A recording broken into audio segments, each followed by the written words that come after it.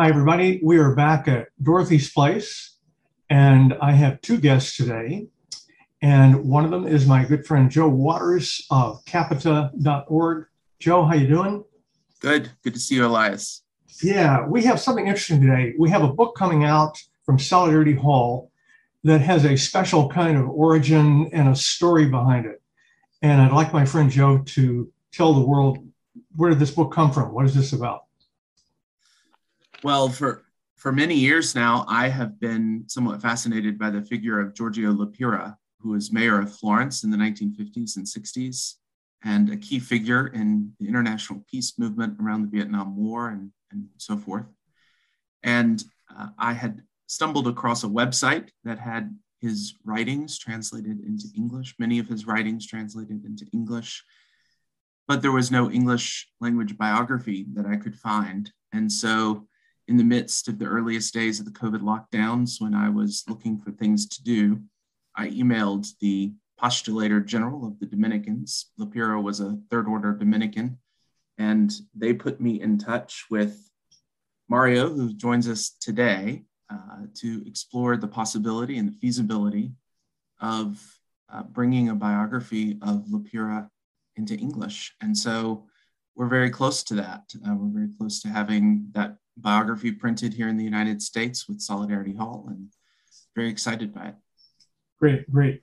As readers may have detected, this is a somewhat inside Catholic conversation, or you might think so, but hang on, it gets more interesting because this is actually about European history, a fascinating figure in European history, much better known, obviously, on the continent than over here, but someone that really needs to be rediscovered in a way.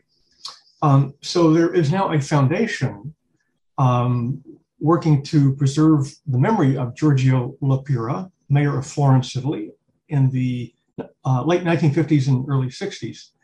And the president of that foundation is Mario Primiserio, who interestingly is himself a former mayor of Florence. And we have Mario with us today. Welcome, Mario. Hello. Hello, everybody. Great to have you.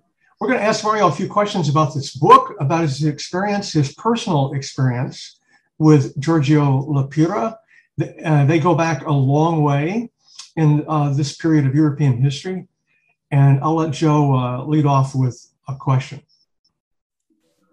Yeah, thanks. Mario, let's start at the beginning. When and where did you meet Pira? What were the circumstances? And where were you in your life? Were you a student at the time? Well, it's a long time ago. My first meeting with Pira was in the 50s.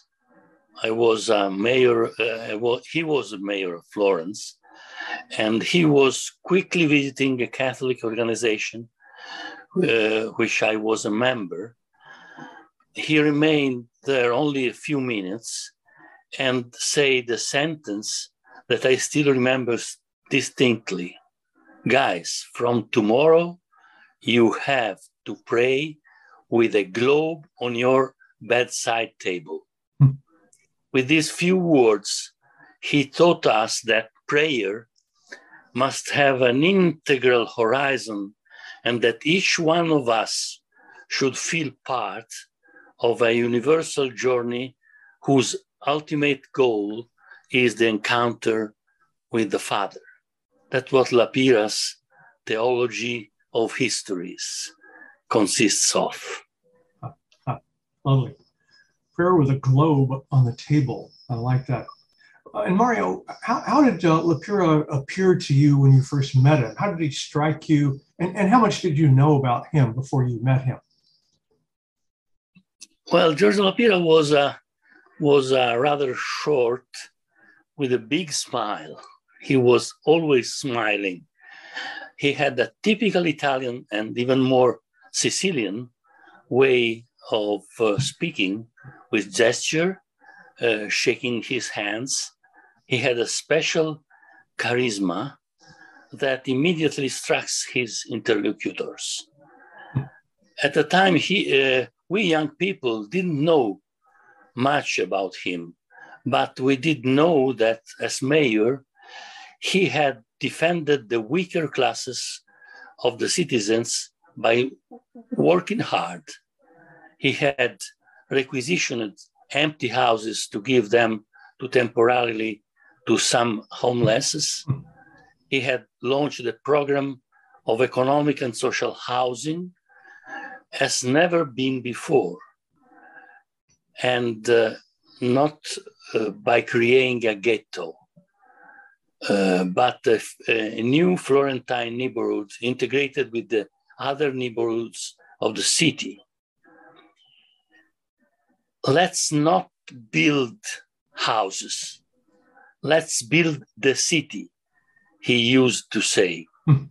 He had defended, in addition, he had defended the right to work and prevented the shutdown of a large Florentine industrial company and the dismissal of the 2,500 workers.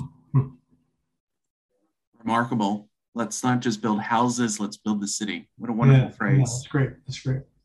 What was the main message of Pira, and what was he able to share with others during those years, especially with the young people?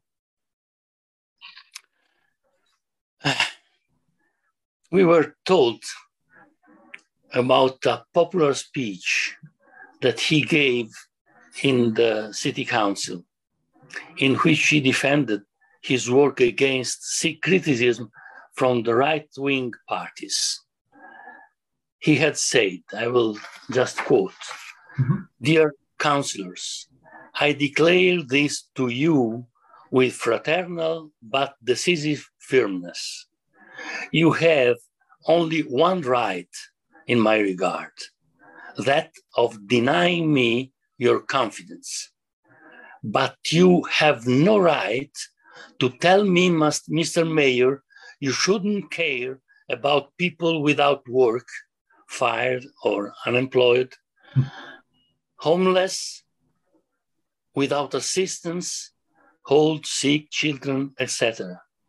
This is my fundamental duty, a duty that does not allow for exceptions or discrimination." So I think this was the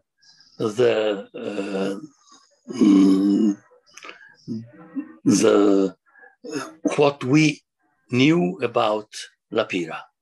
This was his statement in the city council, has told us how he interpreted the role of the mayor of the city. Yeah. And also, he's very striking because he really became an international figure. And when did his interest in international issues, and during this time, this is the 1960s, this is Vietnam, when did his commitment to building world peace begin?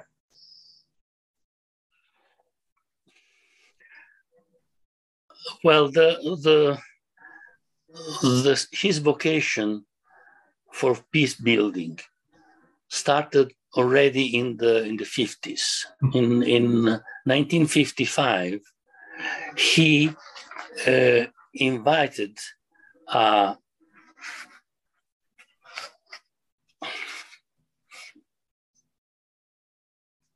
That's all right. We can fix this. Conference. Sorry, No problem. He invited a major conference in Florence for the mayors of the world's capital cities. In the midst of Cold War, we were in 1955. Western mayors came, as well as those from Eastern country of Europe, including Soviet Union. The president of the Soviet of Moscow came, and even the mayor of Peking and People's Republic of China was not even recognized by Western countries. And he said in this occasion that we the mayors, we are not the masters of these beautiful cities. These are treasures that we have that we are called upon to administer, nor are the generations that preceded us. Everything belongs to the generations to come, and we have the duty of preserve and enhance these treasures that we have received to borrow. And he said, the current generations have no right to destroy a patrimony that has been entrusted to them in view of future generations. These are assets that came down from past generation and were bequeathed to the present generations. The ultimate beneficiaries of this legacy are the next generations. Cities throughout the world. This was a very important claim. Cities throughout the world unanimously claim their inviolable right to exist. No one has the right, for whatever reason, to destroy them. This was a sufficient reason to be engaged in peace building. Very striking, very striking. And on that, you journeyed with Pira to Hanoi in the 1960s. Please tell us about that experience, which was really a peace mission, as I understand it. Well, it's a long story, but to make a long story short, I will just remind that in 1965, the Vietnam War was achieving huge proportions. More than 200,000 soldiers, US soldiers, were involved in the fight. And in addition, there was an intense bombing, aerial bombing campaign. However, it was clear, it was absolutely clear that the problem could not be solved militarily. War is something that belongs to the past, used to say Pira. We can't solve completely new problems with ancient methods. So everybody at that time was claiming that the possible solution of this war was to return to the sense, to the essential, the essence of the Geneva treaties that had concluded the war of the Vietnamese against the French colonialism in 1954. And these treaties were stating that Vietnam, in principle, should be a unique nation, and the Vietnamese should have the right of choose their own government.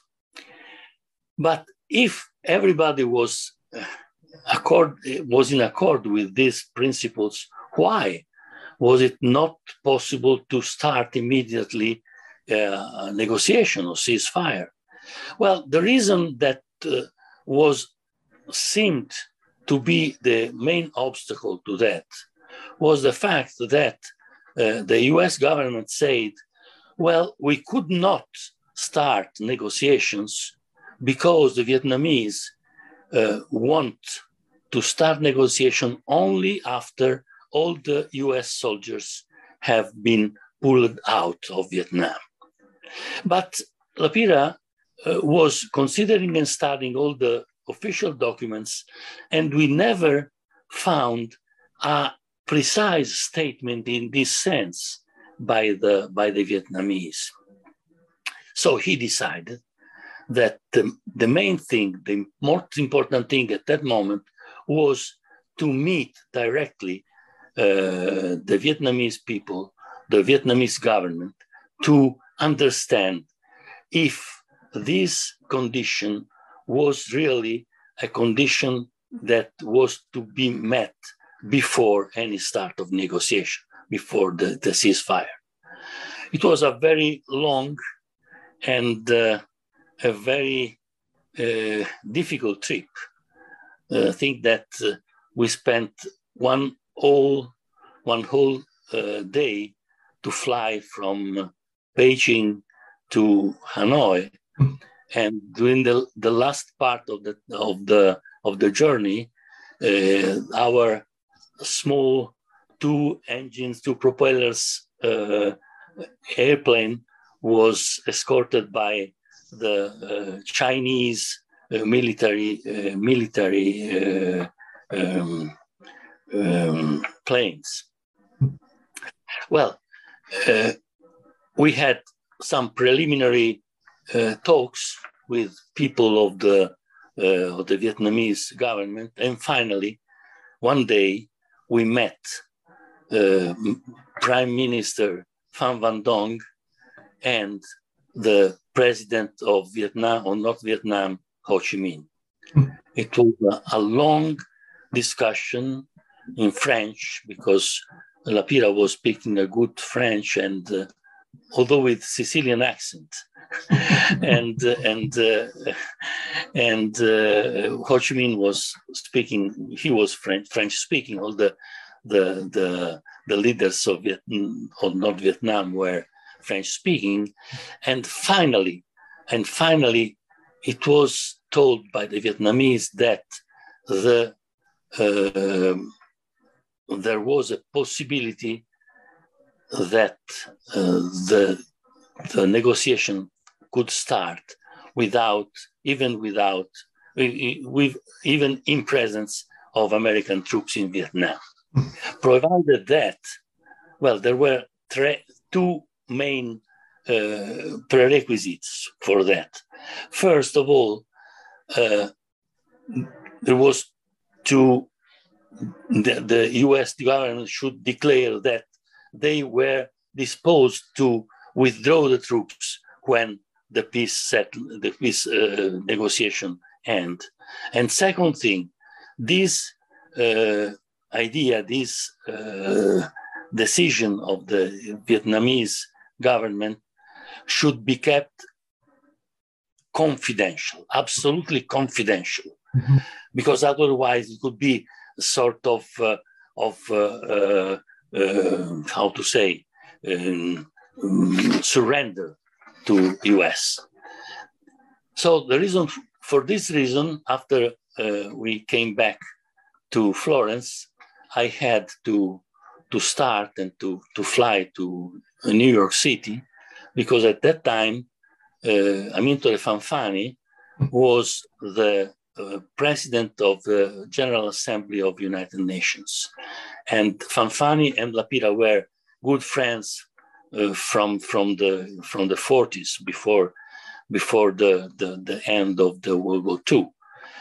And I had to go there because Pira could not go there without being seen by journalists. So I went there. I exposed everything in detail to Fanfani, and he had contacts with the U.S. administration. But some weeks after that, in a journal, in St. Louis Dispatch Post, the news appeared. So this was the end of this attempt to put an end to the war.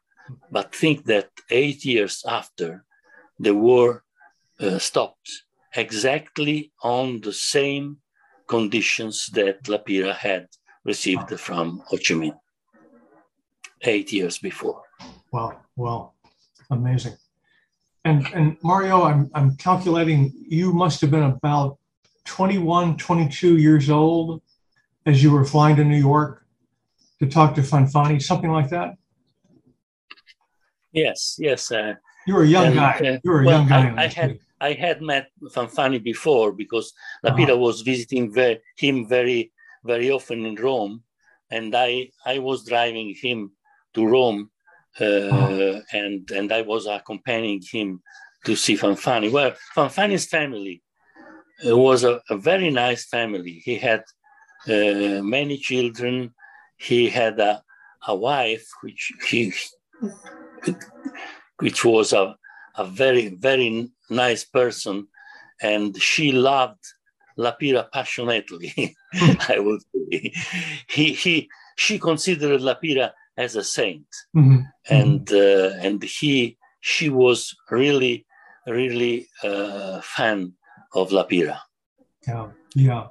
So he was an influence, would you say, in the Italian political community in those years? Well, in general, La Pira had relations and mutual esteem and friendship with many politicians of the Christian Democratic Party. De Gasperi, Fanfani, Moro, Andreotti, even when their positions were different. La Pira was Undersecretary for Labor in the Gasperi cabinet, and De Gasperi offered him to become minister, but La Pira refused in the disagreement with the conservative right-wing line of the party. But they remained close friends. And well, Fanfani was the best friend of La Pira for decades. But there's another episode that I witnesses the deep admiration by another important the Christian Democrat leader, Aldo Moro. Aldo Moro was really had really a deep.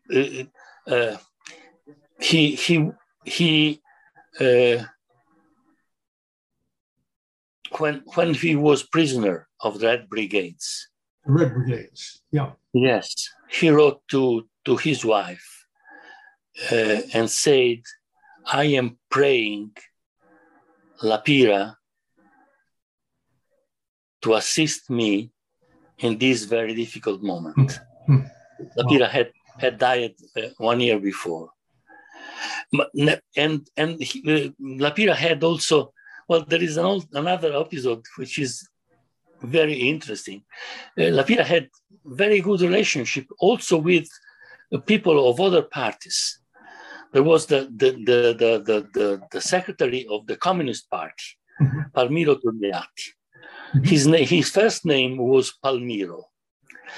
And so La Pira every year sent him a letter of greetings for the Palm Sunday. Because your name is Palmiro, that means that this is your feast day. And the replies by Togliatti, who understood, of course, he was an atheist, but he was also fascinated by the deep faith of La Pira. La Pira was really had a profound faith, but he was not a clerical. No. Did not try to. His faith was overflowing from him. It was not something artificial, and he also once he visited Moscow in '59.